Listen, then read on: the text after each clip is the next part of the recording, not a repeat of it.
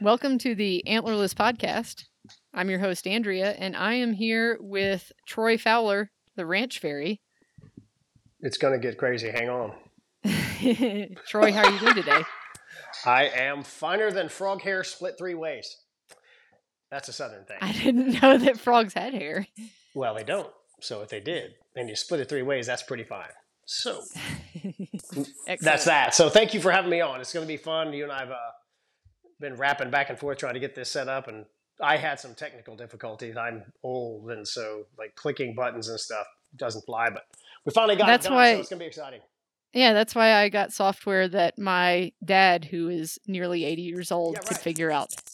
Hey, maybe Troy can figure this out. So this one worked great. So thank you. I appreciate the time to be on your podcast. It's going to be fun. All right. Well, we're here today to talk a little bit about arrows, and not just arrows in general, but arrows that will help smaller people kill things ethically and quickly and hopefully as painlessly as possible.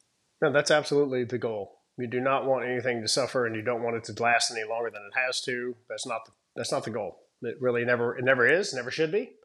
And it's going to be fun. I like small people. I have a little tiny wife that's 5 feet tall, so I have to deal with this all the time. So. All right. Well, Troy, can you give me a little bit of background about you and what got you into the, arrow philosophy, is the best description I can say, because there are some very strong feelings around the types of arrows that people shoot. I've angered people. It's been interesting. It wasn't supposed to be this way. So I came out of the womb with a fishing rod and still have a serious fishing problem. Like, it's a disorder. My wife calls the surf in Texas my mistress. And I really have a fishing issue. And then I had BB guns and grew up in the country and in a small town where I grew up in the kind of town where people had guns in their cars because it was deer season, and people still got in fights. And there was you never thought to go grab the gun and shoot somebody. You got your ass kicked and you just own that crap and you move on. It was a little bitty school. Looking back, it was a dreamy world to grow up in. So I grew up with a BB gun in my hand, fishing rods, fishing on the golf course and getting chased by the guy around. And it was just so much fun. And I kind of fell in love with bow hunting probably around 12 or 14. Took me a couple of years to kill a deer. I shot my first deer right through the butt at about 10 yards, wearing a white T-shirt, and it went 40 yards and died because I cut the femoral arteries, and went trad for about a decade. Shot sticks, shot wood, shot everything. Shot 2 javelins with flint points. Came back. I quit shooting a bow, started fishing real hard, caught a bunch of sharks and did some crazy stuff. And I came back to archery and killed a really good deer in 2005. And I don't care to shoot another deer. I had kids. I've been in on 100 pigs and deer being blown down. I really enjoy taking other people hunting now. It's more rewarding to me than to do it myself. But I never lost a passion for trying to kill big feral hogs. And a big adult feral hog's they're sporty. We hunt over bait. Everybody says it's cheating, all that stuff. But you don't just have big ones come parading in. The Zoomers and the little guys will come in. The story goes, I was struggling. had cameras out. I would hunt a pig for a month or two and finally get a shot. And I was 50% at one time. That's not like a good where you'd hit them and 50% of the time you would find them. I was not missing. I was 50% recovery. Some of that was shot placement because I didn't understand the physiology. I'm also a respiratory therapist. I had a cadaver, and I know a lot more about internal damage from the way the broadheads kill than probably anyone in archery outside of a few people. So, yeah, and that's really what drew me to your YouTube channel. And I know I've told you this, but just so our listeners know, was that I was looking for, I actually heard the Meat Eater podcast with Dr. Ashby. Yeah. And then I was just looking for arrow knowledge on the internet. Right. And found this person that was kind of like loud and fast talking. And I'm like, I've got to shut this. I've got to turn this off. But then you cut open a pig and showed what happened inside the pig when you shot it with an arrow. And I'm like, no, this is science. Right. You got to watch this because no one else is. I have yet to find anyone on the internet who is cutting open the animals they shoot and saying, look at what happened. Well, they won't do it because of demonetization. So I get punished pretty hard, and I don't make as much money off of YouTube that I could because of that. It's become part of my brand, and it's super powerful for the Ranch Fairy brand. And it's really, in my heart of hearts, I'm a people person, and I want people to learn things. So to me, it's worth whatever dollars I give up. It's worth it that the general public has somebody saying, this is why you're losing them. This is what you're not hitting, or this is what you're hitting. Like a pig has really dumb structure. God did not design them to run. They're giant trash cans with little bitty lungs. Literally, if you can get one in an open pasture and you can run pretty fast, you can actually run them down. They just don't go very far. They're just, but they have dumb physiology that's very far forward. It's very small, like a 200-pound pig. I'm 6 feet tall. When we hang him by the nose, his feet will be on the ground because they're stretched out a little bit, right? The lungs are no bigger than my hand, fully extended on a 200-pound. It's a small target, and it's very far forward. So a lot of people are shooting them back where you shoot a deer, maybe kill an elk all day long, and you're just not shooting anything. You're hitting guts, and it's not going to kill them. They're super durable. So anyway, I said, okay, well, I'm going to fire this out there and see what happens. It was a hit. To your point, and I realize I'm kind of, stroking my own hair here, but people went nuts. Like they were like, that's the coolest thing I've ever seen. Like somebody actually knows what a spleen is and how the diaphragm got punctured, spinal column snapped, all kind of stuff. And I just kept doing it. So it's been a big deal. And so fast forward, I started exploring the arrow because the bows are dumb. They're stupid springs. The bow does one thing. Blake Davis is a friend of mine. He said, bows do one thing. They return to static state. Right. You pull them to a dynamic state and you push the trigger or release the string, whatever gizmo you're firing, and that dumb tool goes to static state. That's all they do. And then your projectile flies and your projectile does all the work. And nobody's discussing the stick. Nobody. Right. And you opened this podcast by saying, hey, you're kind of the stick guy, right? You're the weird stick guy. And I'm glad you picked that up because very few people do. Right. They don't square it like that. And that's really what I'm about. And Dr. Ed is too. So Dr. Ed Ashby wrote this study. It's 27 years, 1,035 shots documented with 113 data points per shot. This is before the internet, paper. And then he had to build the graphs the old fashioned way. So you youngsters don't have a damn clue how hard it is to do that in 1980.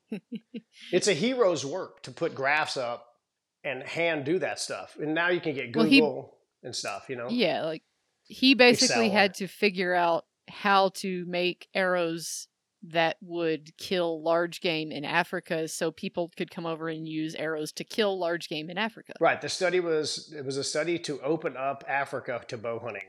So he will never tell you this, but the Natal study, because Ed is a very, very humble man. For a guy who shot 2 rhinos with a bow, I think he shot 11 Cape buffalo with a longbow, and the piles of stuff in his past, and guiding and big game hunting and elephants and guiding and everything and wild stories of the old days. The stories are fantastic. But he started studying the stick because 3/4 of the African continent was closed to archery. Legal archery. He said plenty of it was being done, right? But legal, come over, go hunting archery was 3/4 of the continent was closed. And then the Natal study opened up the whole continent. He actually, at the time, did not recommend hunting pachyderms. He felt like the equipment at the time the study ended, which is late 80s, did not exist to efficiently take pachyderms. So he recommended against taking pachyderms. So rhinos and elephants, he said, don't do that. And he studied the stick. So here I am, 50% on pigs, and I've got every stick on the planet. Fast ones, light ones, expandable ones, exploding ones, flappers, flippers, and Twizzlers and all kind of crap. I got every broadhead on the planet. Do you mean exploding like they break or exploding like there's a little gunpowder in there? I wouldn't mind having an exploding broadhead, but that would be fun. But you can't put that on YouTube. That's legal in Texas, isn't there? You can't. you can shoot them out of helicopters, but you can't blow them up. It's against the big boys' laws. So I didn't think that Texas outlawed anything. Yeah, y'all all think we ride horses and have pistols all the time, but it's fine. So pigs are 24/7. If you came down, you don't have to have a license because you're hunting depredation hunts for feral game. If you hunted, yeah, go ahead. Like just to let people know who may not know how quickly pigs can reproduce and why they're a problem. Yeah, right. They have 8 to 10 little ones twice a year. Right. They're super durable, and they just live everywhere. A third of the population to reduce a third of the population, and you can keep it the same. That's correct, and nobody does it. Okay. And so I fell in love with the big ones, and I started trying to kill the big ones, and the only thing I hadn't changed was the stick. And I read Dr. Ed's study, and I said, well, I haven't tried that. So what the hell? Let's make a 700 grain arrow with a giant single bevel broadhead on there, get it to fly, do what Ed says, and see what happens, because what I'm doing wasn't working, and I'm pretty logical. So if what I'm doing is not working, I'm going to try something else, try to figure out what's working. And I say this a lot now. I have not done a good job in the past. So I'm going to do a video on this. What we've done by building these sticks that are really designed for maximum penetration in all situations. If the animal moves, you make a mistake, something goes wrong, blah, blah, blah. Perfect shots. If you're that good, everything pretty much works. Yeah, you could like throw an arrow at a deer, almost, and if you hit it perfectly, it's going to kill it. Yeah, right. But they move, and you make mistakes. The wind blows. There's up and down. Seriously, you get winded. You're excited. The elk moves 5 yards and changes everything. There's a lot of things. It's pretty dynamic. Right. And if we can get the stick to fly and the stick to always work as much as possible, then it's just you shooting and the animal moving.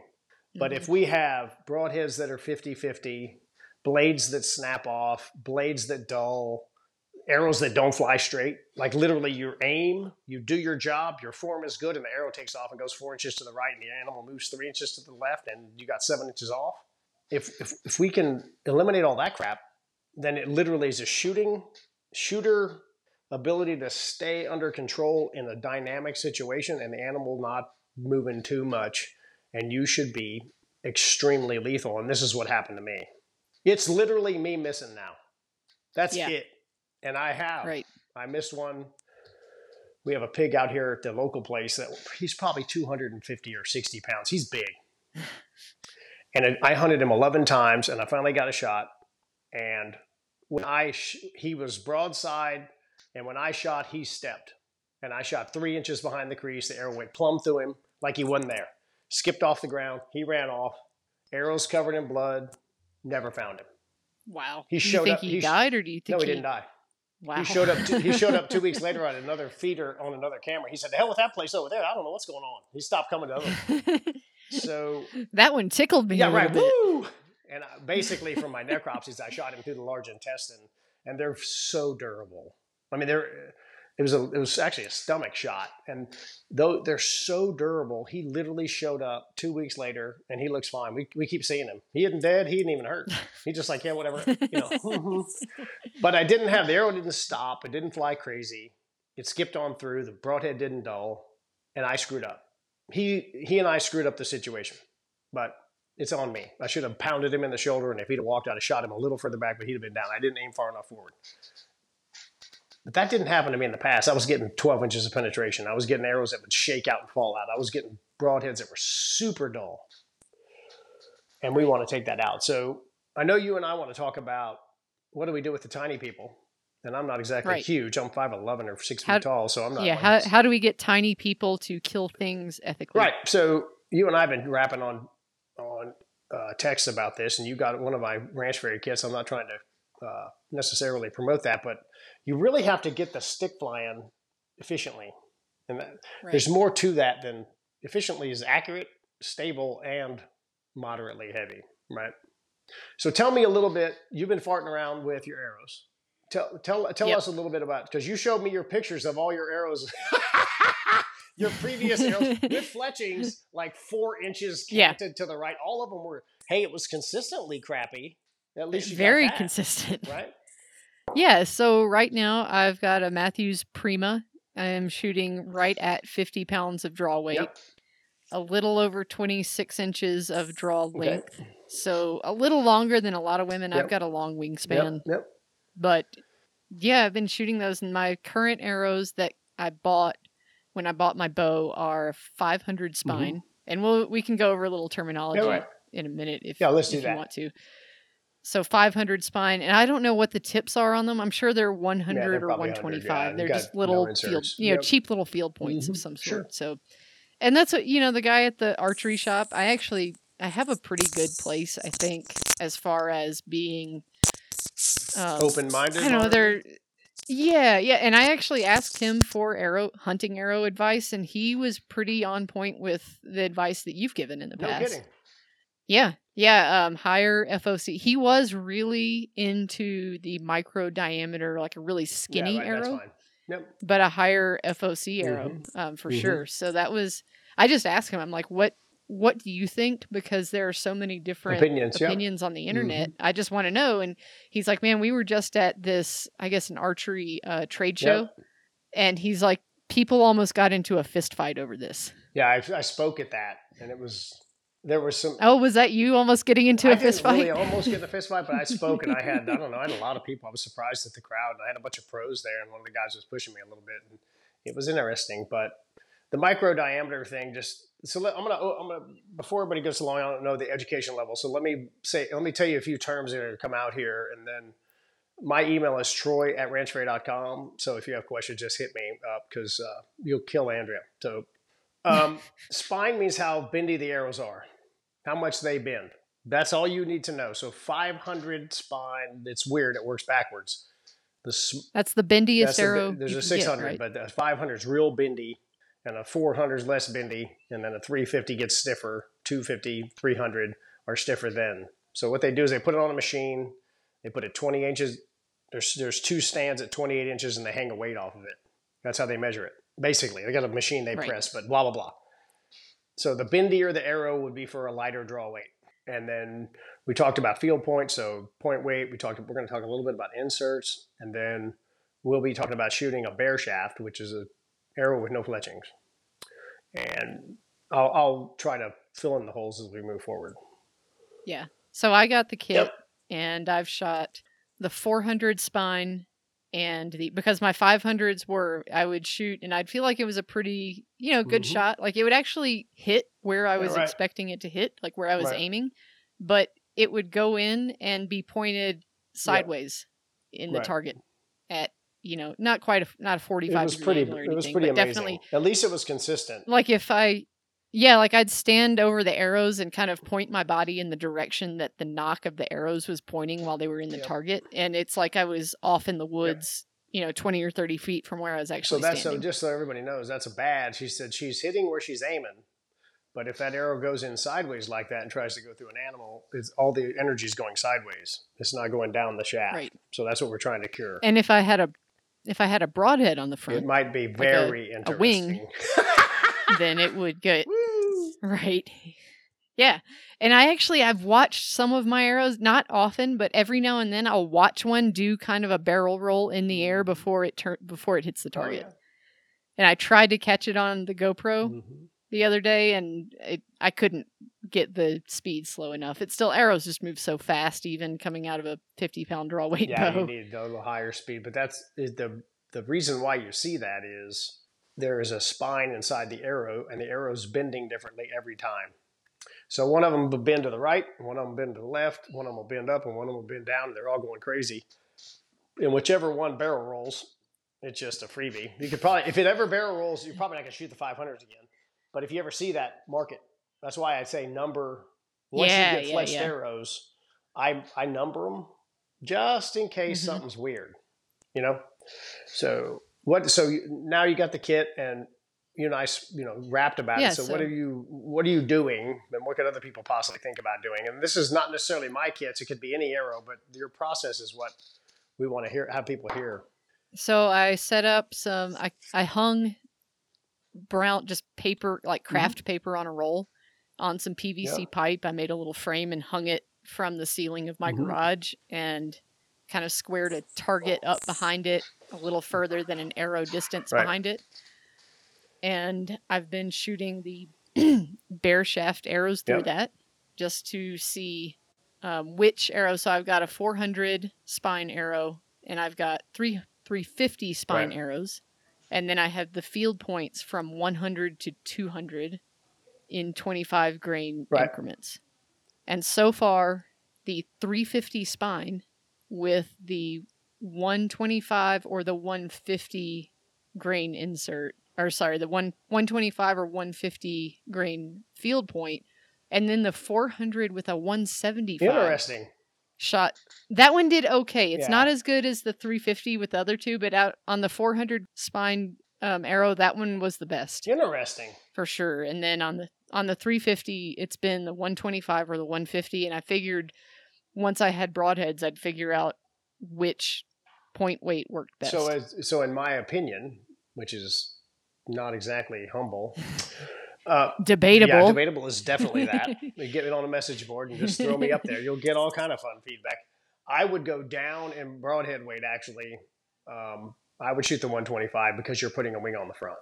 I would. And Right. I'm the heavy And arrow what- guy, right? I'm the guy who says, Yeah. I'm shooting 715 grains right now with the broadhead's 300 grains. But I've got it flying. So because you're putting a wing on the front, I would actually shoot 125 grain cut on contact or single bevel in your case. If you have somebody who has 150 grain broadheads around, and you could actually call this guy called the Ranch Fairy and say, hey, could you send me some 150 grain field broadheads? Because I actually have those. I'll mail them to you and you can play. So, yeah, that would be wonderful. Literally after this, send me your address and I'll send you some Magnus and I'll send you some 150s. You can just play around with them. And that'll be great. So, one thing about the field points, so for the amateurs out there, the people who don't know what the hell we're talking about, it's fair. This is a weird deal. We are trying to hand load custom ammunition for the shooter. Remember what I said about the bow? It's a stupid tool that returns to static state. It doesn't do anything weird in between. Now, it's like such an overly That's correct. complicated tool for what it actually correct. does. Now, the idiot holding the bow can torque it and twist it, and you can do crazy stuff. You can bury the string in your face. You can screw with the tool. But if we set that, I definitely Yeah, right. did that. Yeah, the other day, yesterday. So the first day I got the kit, I went out and shot it, and I had the few combinations that were shooting really well. Yesterday, I went out and picked up the same one that had been shooting really well and was tearing like 3 and 4 So you got to watch holes. your forward grip pressure, And- right? Where you find your Right. hand position. Yeah. That's Yeah. just torque. But where I wanted to go with Yep. is, so the kits we sell through Sirius, I have different field points in there, and every time you change the field point, the arrow bends different. So it's cut to 27 inches long. You're probably shooting 27, whatever it is. Don't cut your finger. And when you add weight to the front, it's getting slammed in the back by the stupid machine that only goes to static state. And the arrow bends different every time you change the point. You're building a completely custom hand load. And I'm pretty darn convinced it's even becoming specific to the shooter. And I know this. Yeah. Oh yeah, the guy at the archery shop can take my bow. Like when the last time I was in there, because I had, before I sent you that picture, I had gone in and been like, hey, can I just take some of your time? I'll pay you. right. I don't care. And figure out like why stuff's flying sideways. He was able to, and he has a much longer draw length. He was able to shoot through paper with my bow and my arrows and go straight. And he watched me shoot, and he's like, I don't see you doing anything wrong, but you're shooting a little bit, knock left every time. Not much, just a tiny bit, but yeah, like, and he made some, he did like the top hat change for the That's very Matthews common. bow, and then it shot great for me. And then we increased the draw weight, and then it started going sideways. No, again. that's because of the spine. But Right. I did this myself, and then I had a bow that I sold to somebody that I couldn't shoot. But my son, however he gripped it, he could flat shoot bullet holes with it. And I've given my bow, my nephew and my son are both 28.5-inch draw, and so am I. And I've given my bow with bare shafts to them, and they don't shoot bullet holes. And I do. With the arrows that I shoot, I mean, I've got them marked. They're nock-tuned. They can kill stuff with it. It's not bad. With fletchings, it'll correct it, and they shoot, animals with it all the time.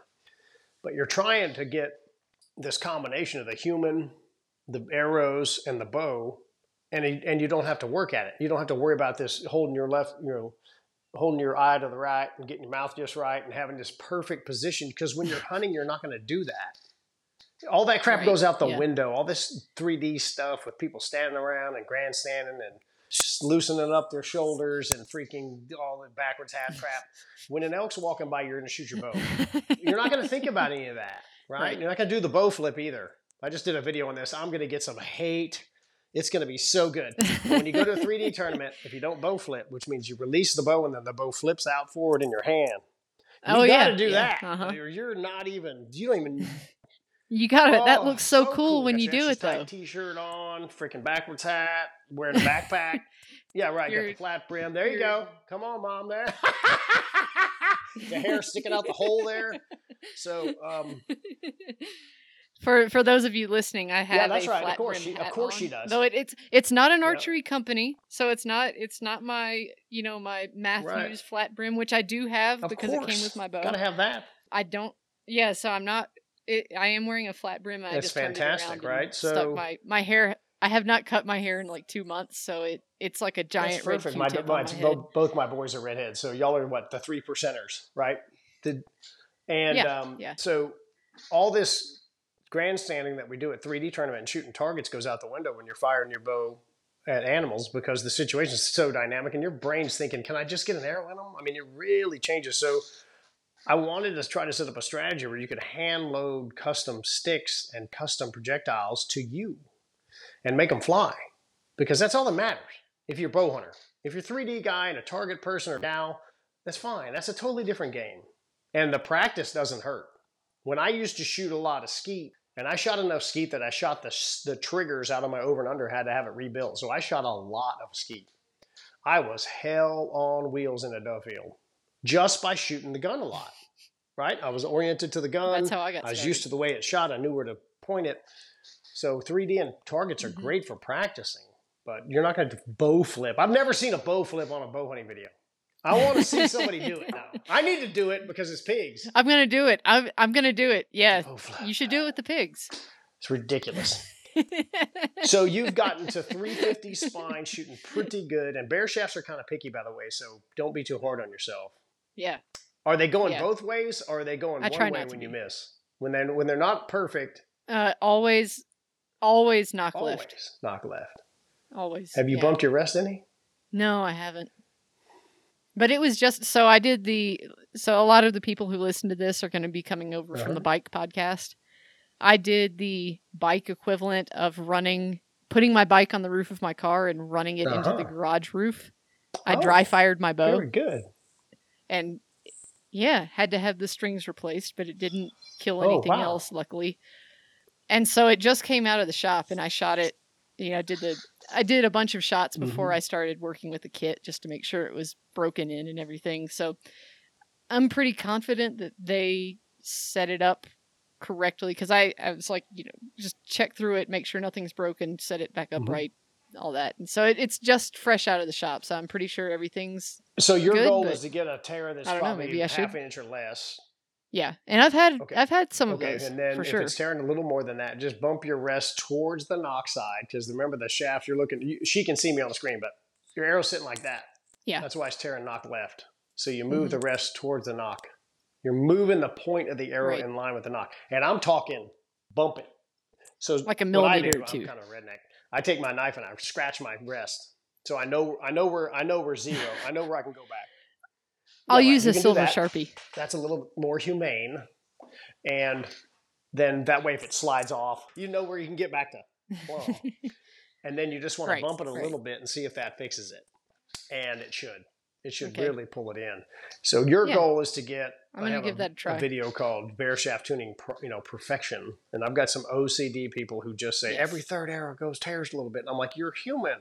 I'm glad I watched that, because I honestly would be the same way. I'd be like, oh my gosh, why did this shoot perfect 2 times, and then the third and fourth time it shot like a half or but there's a an half idiot inch tear or holding on to 1 the inch stupid tear machine that just does one thing. So that's a problem, is the idiot holding on to the machine that only does one thing. If you put that thing in a hooter shooter, it'll just drive nails. It will just keep doing the same thing. It's amazing how consistent they are, right?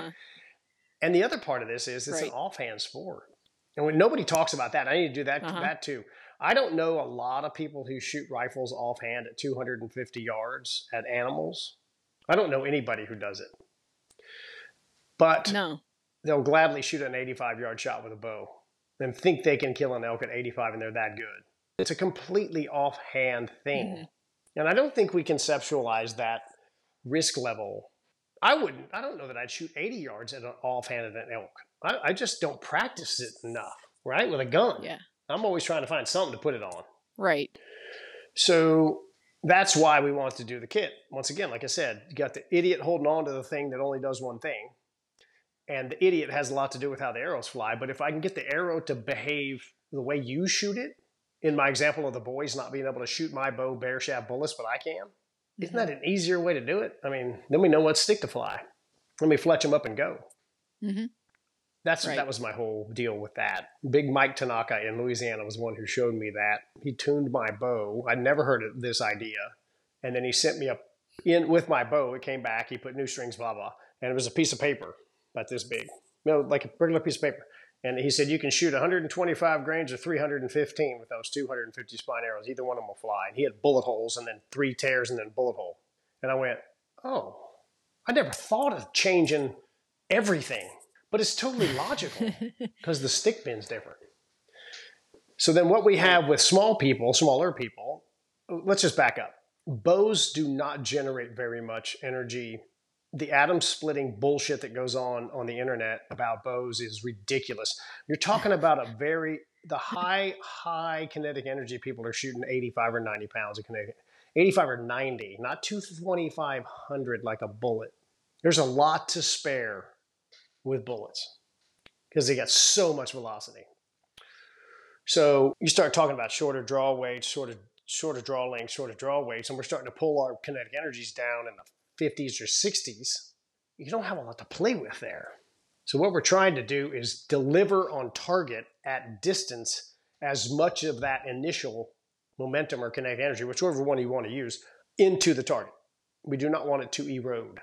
And high mass is the easiest way to retain downrange energy, despite the trajectory. It just is. It's just a physics equation. And so if you have a short draw length, you have a very stiff projectile, and we want perfect aeroflight, and then we deliver as much momentum or kinetic energy onto the meat downrange as we possibly can and go for maximum penetration. It's a pretty simple equation. Right. And I know that a lot of, in the Ashby studies, he's really, really into the 650 grain, what he calls the heavy bone threshold. But that seems like, and it sounds like even from what you say, a little bit too much for someone in the small person category. I'm glad you brought that up, and I hope I don't cut off here. I'm outside. I have a naked... No, your sound is actually a little bit better. So it's not as study, echoey. Let's clarify something. In a scientific study, we are measuring the most efficient or effective thing in each category. So in the study, shooting bones, and in all situations, 650 grains was the top performer with a single bevel and a bunch of other factors. 650 or greater was the highest performing mass, bar none. And he was shooting a longbow. So he's shooting the speed slower than you. I love the people, just a little tangent. I love the people that are like, the Ashby study doesn't mean anything because he was shooting traditional archery equipment and not a compound bow. Yeah, it's preposterous. As if the arrow knows which one it was shot off of. And when I was first learning this, and the first time I heard someone say that on a video, I immediately or it was maybe I was reading an article or something. I don't know. But I immediately stopped reading. It's like, that's the dumbest thing I've ever heard, that an arrow cares what happened to it, what it was shot out of once it's in the air and you flying and Ed have into an something animal. in common. He says it like this: the arrow doesn't care what's pushing it. He says arrow, so I say arrow most of the time now. I love that. The arrow doesn't care what's pushing it, Troy. And one of the other things people bitch about is he was shooting big stuff. So he mostly tested on Asiatic buffalo in Australia because he almost lost his life in Zimbabwe when Mugabe took over. Somebody came to his house and said, you have 24 hours to leave and you're losing everything or you die. So he chose to get out of the country rather than having somebody punch his ticket for him. He moved to Australia and continued studying. Okay. One of the goals of having a giant animal is they stop the arrow. And the only way you can measure penetration or change is if the arrow stops if arrows continuously stop in a giant animal, then you can actually measure when you change the broadhead style or don't sharpen it or fly sideways. Then you can see differences because you know how long the arrow is. He always says the pass-through doesn't tell us nothing, Troy. That's the ideal result.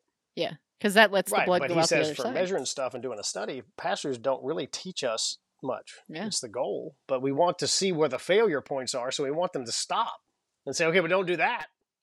We don't do that. So for somebody, if I can get a 650 grain arrow to fly for you, he also says shoot the heaviest arrow for the trajectory you find acceptable. Perfect arrow flight, sharp broadheads, FOC, about 10 other things along the way. It's an equation. Now, just so you know, we had a lady kill a K buffalo with a 44-pound recurve this year. She was shooting 800 grain arrows. We had a lady kill a K buffalo with a 50-pound bow compound, shooting 785 she was shooting 830. And then another friend of mine killed one with a 60-pound bow with 730 grain arrows I hand built for her. And they were all, 27 or less inch draw lengths. But the lady with the recurve was fascinating. She killed a giraffe, too, with a freaking bow, which I'm not going to do. But she did it. And, yeah, hardly. Was that in that Texas was on or the other side of Africa? the You pond. never know. I'm not into that whole. There's some things I saw when I was in Africa. When giraffes go by, they're just cool. I'm not shooting one. It's just my thing. I'm not going to shoot bears either. It's just my thing. So for that kind of game, you don't have a choice. So that's what's funny about the argument with the 650 grain arrow. If you don't like it, but you're going to Africa to hunt the big stuff, you can bounce a 400 grain arrow off them if you want. It's not going to work in a very high percentage situation. Back to what I said, in the study, you have to separate that from what you want to do. In the study, that was the highest performing mass in the highest percentage of situations or greater. I'm telling you, 800 grains is awesome. Nothing stops that. So that's one of the misconceptions of the study. And your comment on he was shooting a trad bow, so he's an old guy and that doesn't matter. It's the dumbest thing I've ever heard in my life. Yeah, would that if you are a smaller person and you are shooting a heavier arrow like that, does that limit your range, or is it just kind of like your trajectory is going to be, it's going to make a rainbow in the air instead of shooting straight? It's pretty challenging. What would be the trajectory becomes challenging. You have to get disciplined to stay close, which I'm not an advocate of shooting much over 35 yards anyway. I think it's bow hunting. I'm not into the long range guys bother me. I think we don't see I like to play with the long range. It's fun to be like, oh, that target's, it's 75 yards away. Let's see how well I can shoot it. But I think in the field, I would never look at something 75 yards away and try to hit it with 60 and stuff. Your form will become awesome. Even if you just hold, say you got a 40 pin, okay? And let's say you just put it on the top of the target and you let the arrows fall in wherever they hit. If you'll just do that to group, your form will become awesome because you got to get more stable that far away. And when you get a 25-yard shot, you'll be breaking arrows and pissed at me because you broke all your knocks off and you have to buy more sticks, right? So that's why I shoot far.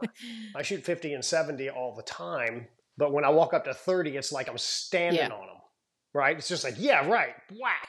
That's how when I went to sight in my bow and pick out a sight tape, and the process was shoot your bottom pin at 40 and then, shoot your bottom pin at 20 and then shoot it at 60 and then measure the gap between those two and pick the sight tape based on that. And after I shot 60 for half an hour and then I went back to 20 and 30, it was like, wow, this is the... Yeah, right. That's why this is so easy. But I'm not a big advocate of the long range shooting people. I think they overestimate their skill set, and then the downrange delivered energy is really peeling off. Because you live out west. I get in some discussions with the Western clowns a lot, and they want to shed arrow mass and downrange delivered energy Remember, we're only starting at 80 foot-pounds of kinetic energy. They want to hit the target with 50 foot-pounds of kinetic energy so they can hit the target at 75 or 80. Yeah, there's a difference between hitting the target and killing an animal. That's correct. by hitting You've the watched target. too much of this idiot called the Ranch Fairy. So the penetrating the target is a very different mathematical equation than you just said it, than delivering it to the target. And we've done the studies. So my 700 grain arrow, 728, 30s, whatever it is right now that I'm shooting, it launches off my bow at 78 foot-pounds of kinetic energy, and it delivers at 60 yards. It's hitting the target with 63 foot-pounds of kinetic energy. Okay? My bow shooting a 388 grain arrow. This is just math. Very light. It's So going very 295 feet per second. So it's moving. It leaves at 78, and it delivers 53 foot-pounds of kinetic energy at 60 yards. And that's the arrows these clowns are shooting at elk. They're losing 12 foot-pounds of kinetic energy. You could go in the middle. I got that. But if we compare in the extremes, they're losing 12 additional foot-pounds of kinetic energy to hit the elk. That could be helping them when they hit something kind of weird, the angle changes. And once you start thinking only about trying to get through them, you stop thinking about how to get to them. And you just deal with it, and you figure it out. Whether that's get close or whatever. Well, that makes sense. How did your sight pin, did the tape work? Yeah. And how far can you shoot with your tape? 75. Well, where I was set previously, I guess I was shooting around 45 or 46 draw weight. I could shoot 75 yards, and I could hit an area about the size of a basketball, a little bigger basketball to beach ball. Place, right? That doesn't help either. Okay, right. Yeah, and then now I've bumped up I haven't been out to the range. In my yard I can shoot at like 40 yards, and I get all the arrows on the target at 40, but I'm not super accurate with it yet. But I feel like that's partially me and partially having the flipper stick, the Twizzlers. If they're coming in sideways, they're flying like this going down range, so they're eating themselves alive going down, right? They're just aerodynamically unstable. Right. Yeah. And so once you get your other sticks fletched, you're going to be like, wow.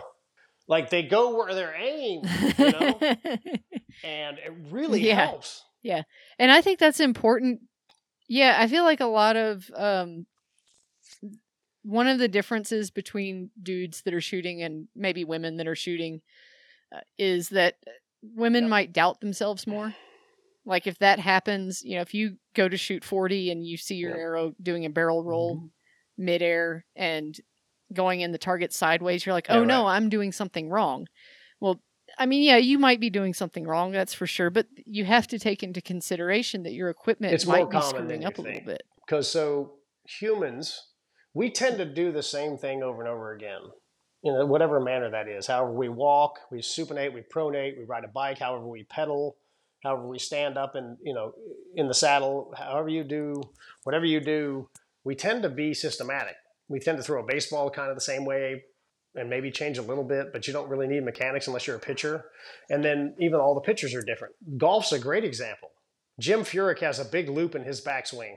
He will take your damn money. And it's super unique. It's not normal. They said that Jack Nicklaus had a flying left elbow that was a big flaw. Well, he would take your money too, and everybody else's, and did fine on the tour. He was relatively famous. And so I think golf's a great example.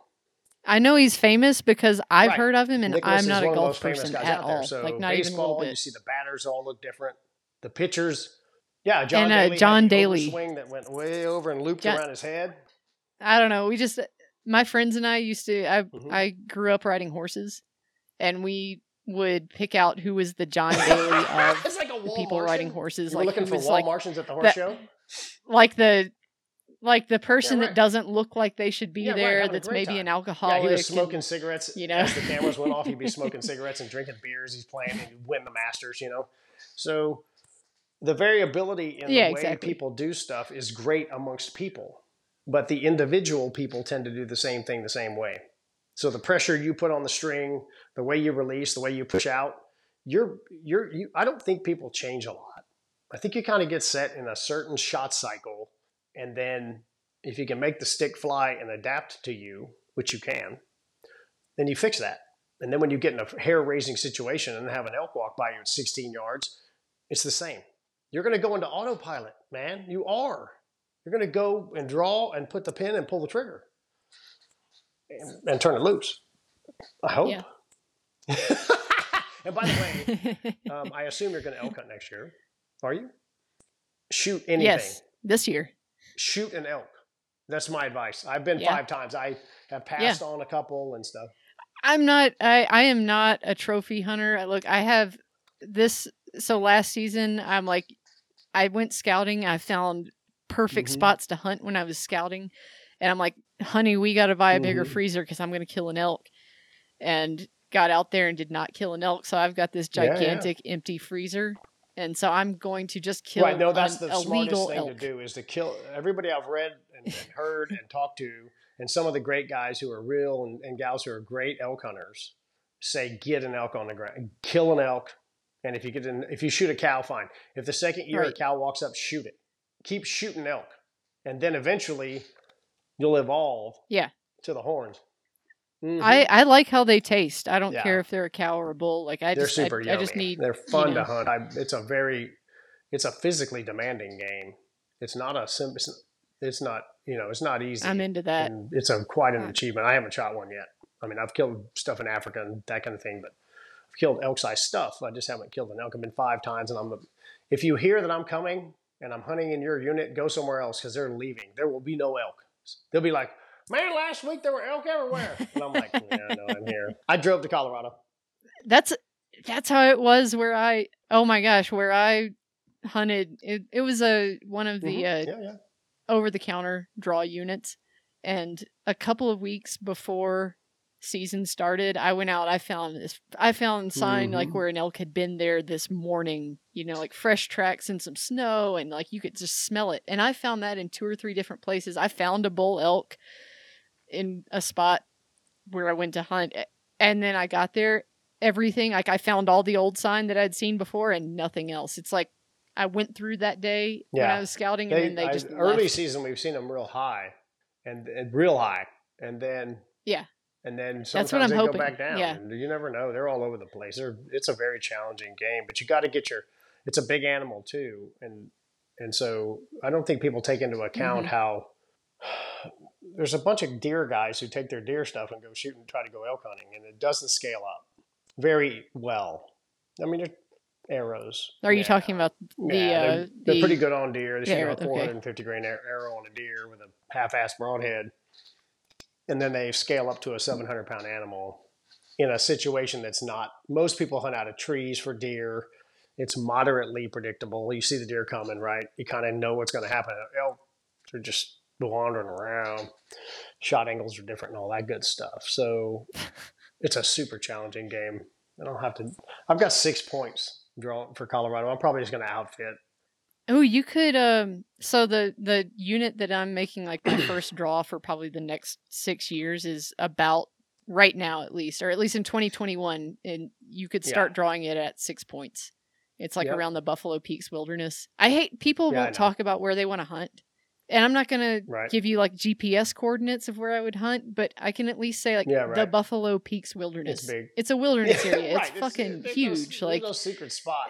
Yeah. It's a tough game. Like, if you could, exactly. I think a lot of people who regularly kill bulls hunt water. I think they say they were calling and rattling and running around. Yeah. I drew the Gila. It can be so dry in some places, but not in others. Like, if you're hunting in the high country, it tends to be a little bit more moist. There's a little more water everywhere, but in some places it's sporadic. If you find a watering hole, it looks like no doubt. And pig pen. When I drew the Gila about 6 or 7 years ago, which is a super high draw unit, and New Mexico doesn't have points and stuff. It's just one of the primo spots. And we drew the Gila, and it was 3 seasons in a row. So it was like 6 days, 2 days off, 6 days, 2 days off. We got the middle one. And there's all these locals running around, and all they're doing is checking cameras. And then when you see the message boards, They all rattled them in. They called them in. They were calling. That's the story. Nah, they're saddle hunting over water, which it's just good for them. If that's working for them, I don't care, and I'd probably play the same game. Oh, dude, we were blowing the bugle, woo, and they were coming, a million of them. Get out there and blow that bugle. They only water at night. Don't go there. So it's super fun. But, back to your challenge of getting, your arrows to fly and through the elk and in the right spot too. You really want to be on the crease or a little forward of that and smash them. Yeah. So you can be small and there's kill no big problem. animals. My buddy Rob Nielsen's wife is 5 feet tall. She shoots 38 pounds at 25 inches. She shoots a 575 grain arrow that's 30% forward to center, which is a unicorn arrow, absolute unicorn. And she thinks deer and pigs are funny. Like she just shoots them and whatever, they're dead. And she's killed, I think she's killed headshots. She's killed all the African stuff, sables and Cape Eland, which is the biggest undulate on the planet, and impalas and all that. She whacked all those. And then she shot 5 bull nilgai, which is a particularly interesting animal that lives here in Texas. They're 600 or 700 pounds. And she's had 2 pass-throughs on bull nilgai shooting 38 pounds. No problem. She shot one at 40 and buried it. What was the video? I saw a video on your channel. It was a very small lady, and she shot straight into the, like, it was a head-on shot. It looked like, at least in the video, and she shot straight in, which is a shot that I've seen people it's a legitimate shot on elk. Hunting. If you get tight with them and they're 15 yards and they're dead on facing you, just send it right down the freaking pipe. The only thing you got to be careful on that shot is if you choose to take that shot, you got to check the hips. Make sure they're not quartering. Because if you shoot them right down the center of the throat and it's quartering, it may just go right down the shoulder and come out. It won't go into the thorax. So you got to aim towards, if the hips are this way to the left, you got to aim a little lefter because they're actually quartering a little bit. But if they're dead straight on, I mean, if you go 12 inches up from the brisket and send it. She shot that Asian buffalo. That was actually a test deal on a ranch in Texas for her Cape buffalo. And she shot that Asian buffalo and the arrow penetrated, it hit the pelvis. So it's 6 feet of penetration. That's pretty 20 big. yards. And how far away was she when she took that shot? That arrow was 830 grains, disappeared right into the neck and hit the pelvis. And I think the buffalo went 40 yards or something. Because that shot, if you hit them right, it gets everything, right? That's a beautiful shot. And I think a lot of the Western guys, a lot of people shoot them that way that call. Because the elk are coming at you, right? I mean, it's only practical. And I don't think they talk about it. I don't think they want the hate mail. I think they do it and go, hey, got a bull. And they just, it's. It seems like, if you don't mind the left-right chance to, to shoot off to one side and really screw it up. It seems like a good shot. It's a big target. Pulling an elk is probably as big half a basketball. Right there. And if, like I said, it's close. I don't think you shoot that shot at 40 because they might jump it. They might move, right? But if they walk right up in your lap and you're at full draw and they're dead straight away, aim for the pelvis, man.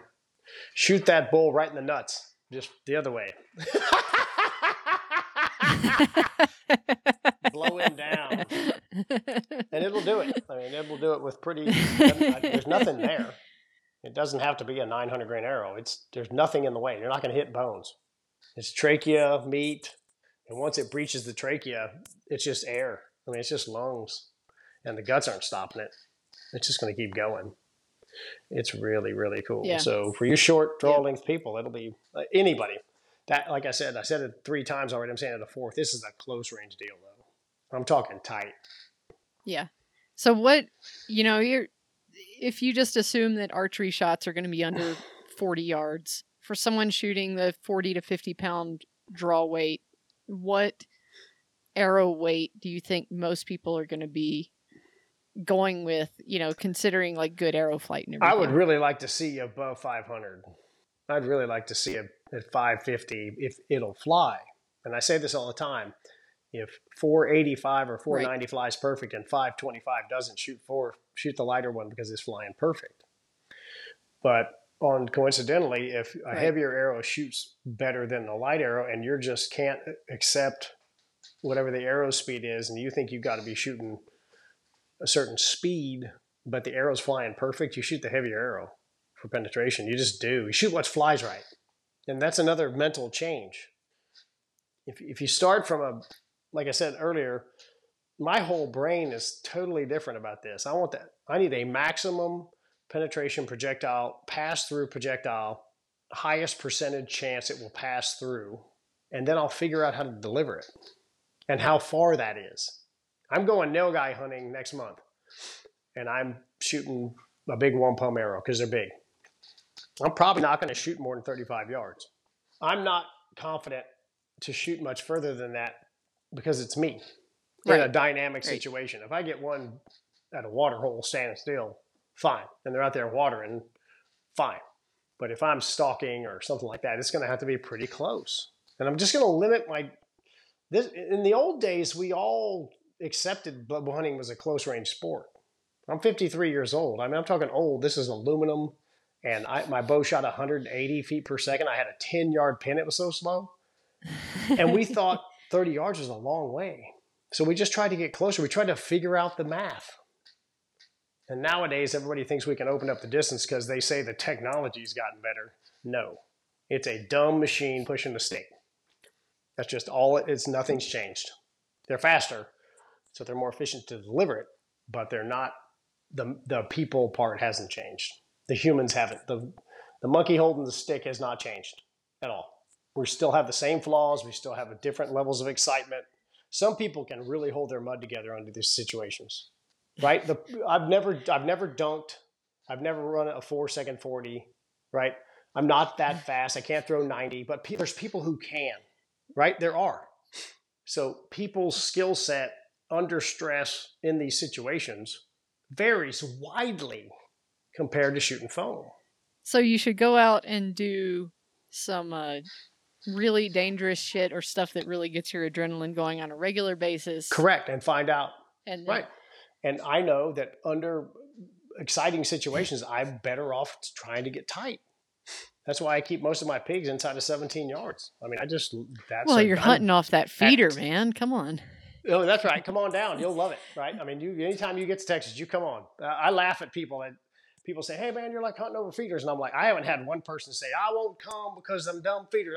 I would like, woo! Look. I would love, yeah, I would love to take a winter vacation down there to where you are and shoot pigs. Yep. Oh, it's super fun, and it's just it's fun. Pigs are the best problem ever. 24/7, no loss. The most delicious problem. Yes, they are good to eat.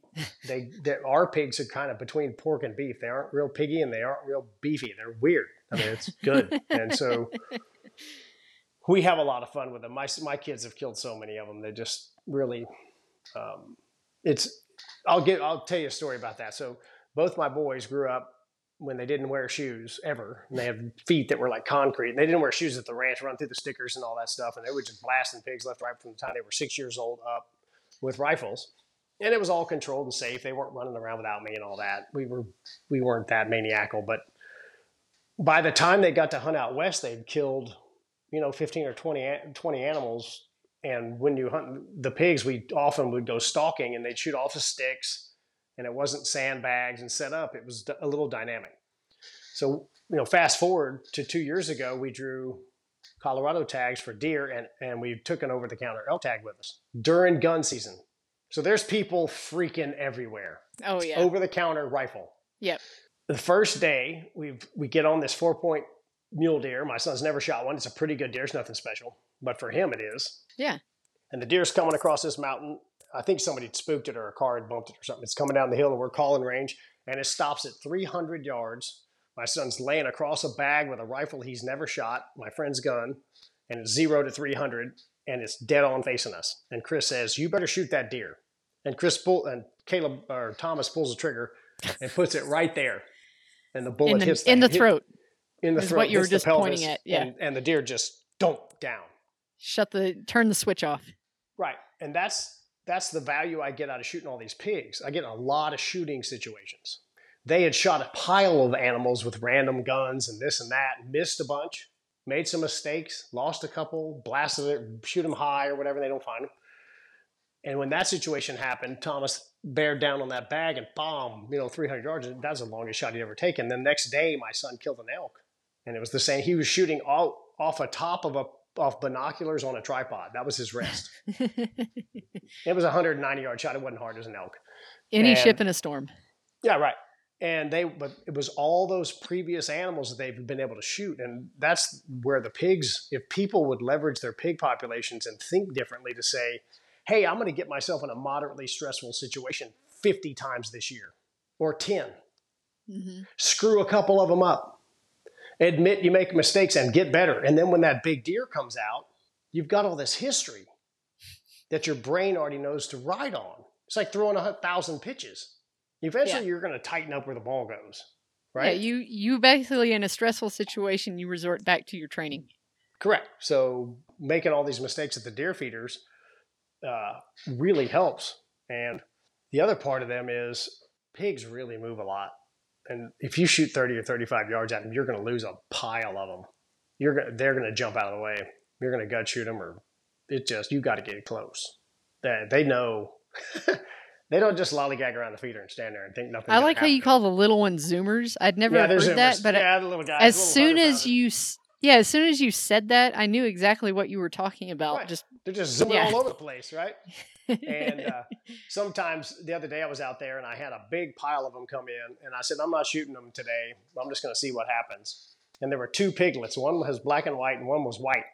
And they were running. They were about 20 pounds. They were cute as a button, about the size of a house cat. And they were running and flipping and rolling each other and fighting. And then all of a sudden the mom would go, rah, rah, rah, rah, like bitch at him. Like, hey, you little shits, stop doing that. I was cracking up in the stand, right? I just let them walk off. It wasn't any big deal. But the Zoomers are numerous. The big ones aren't. It's practical. But yeah, it's been great. Once again, if anybody wants to get a hold of me, Troy@ranchfair.com. Feel free to hit me up. I only get about 1,000 messages a month. And so I'm here to really help. As I've gotten older, I don't care to shoot as much stuff as I did in the past. I'd rather go fishing. But if I can help you take the next 2 steps forward to help become better, right? And Andrea, I'm just dying to see you with an elk. I mean, it's going to be awesome, right? Yeah, me too. Right. I'm here to help everybody take the next step. That's really what my channel is now about. I'm going to shoot some more pigs, and I've got a broadhead coming out. I think that's really important. And I think that's what a lot of people, not just women, but a lot of people in general that are starting out have a problem with, kind of wading through what is marketing and what is popular and what is actual, this is going to ethically kill animals.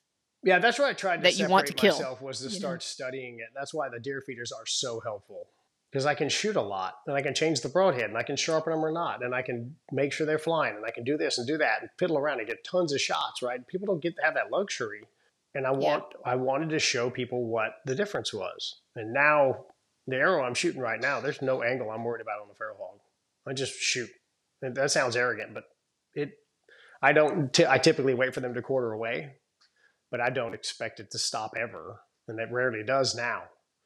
If I shoot too far forward, they run off and their legs flapping because I broke their shoulder. And when you see that, they're done. They're not going anywhere. But it's just been it's been fun to explore this. And then it's fun to see the pictures. I got smashed this year with photographs of people who said, hey, I did the process. I learned to sharpen. Look at this deer. And I've had a couple of pictures of people who are, I'll put it, they're not starving to death. So you got some guy, you see an F-350 in the back and a scooter, right? So you already got about $100,000 worth of toys. And they say, I've never had a pass-through, right? This isn't some 14-year-old kid who's on public. This is a guy who owns his own property or has a great lease. He's got some money. They get to hunt a lot. And they say, this is the first time I've ever had a pass-through and had one go 35 yards and tip over. I mean, that's super rewarding to me. And it's great for the bow hunting world, I think, for people to be more ethical and efficient. Blood trailing sucks. Yeah. I hate it. I'd rather just boop, whop. And it can happen. Well, awesome. Thank you for all of your knowledge Yep. and all of your pigs and videos. And I know all the pigs. Yeah. You got to thank the pigs. Yes, they are very helpful. I'm For getting ready. donating their bodies to the cause. That's exactly right.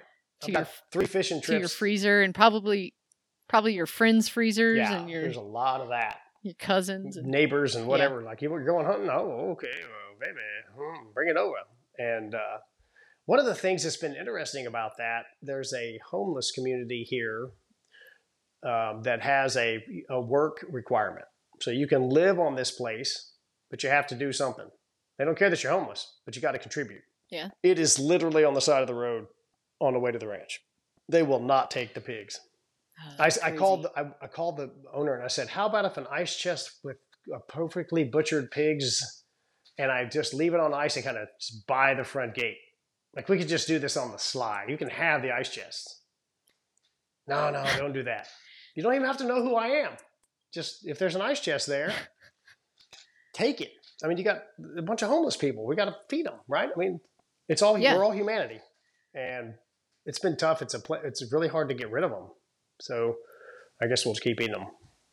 Whatever. Yeah. All right.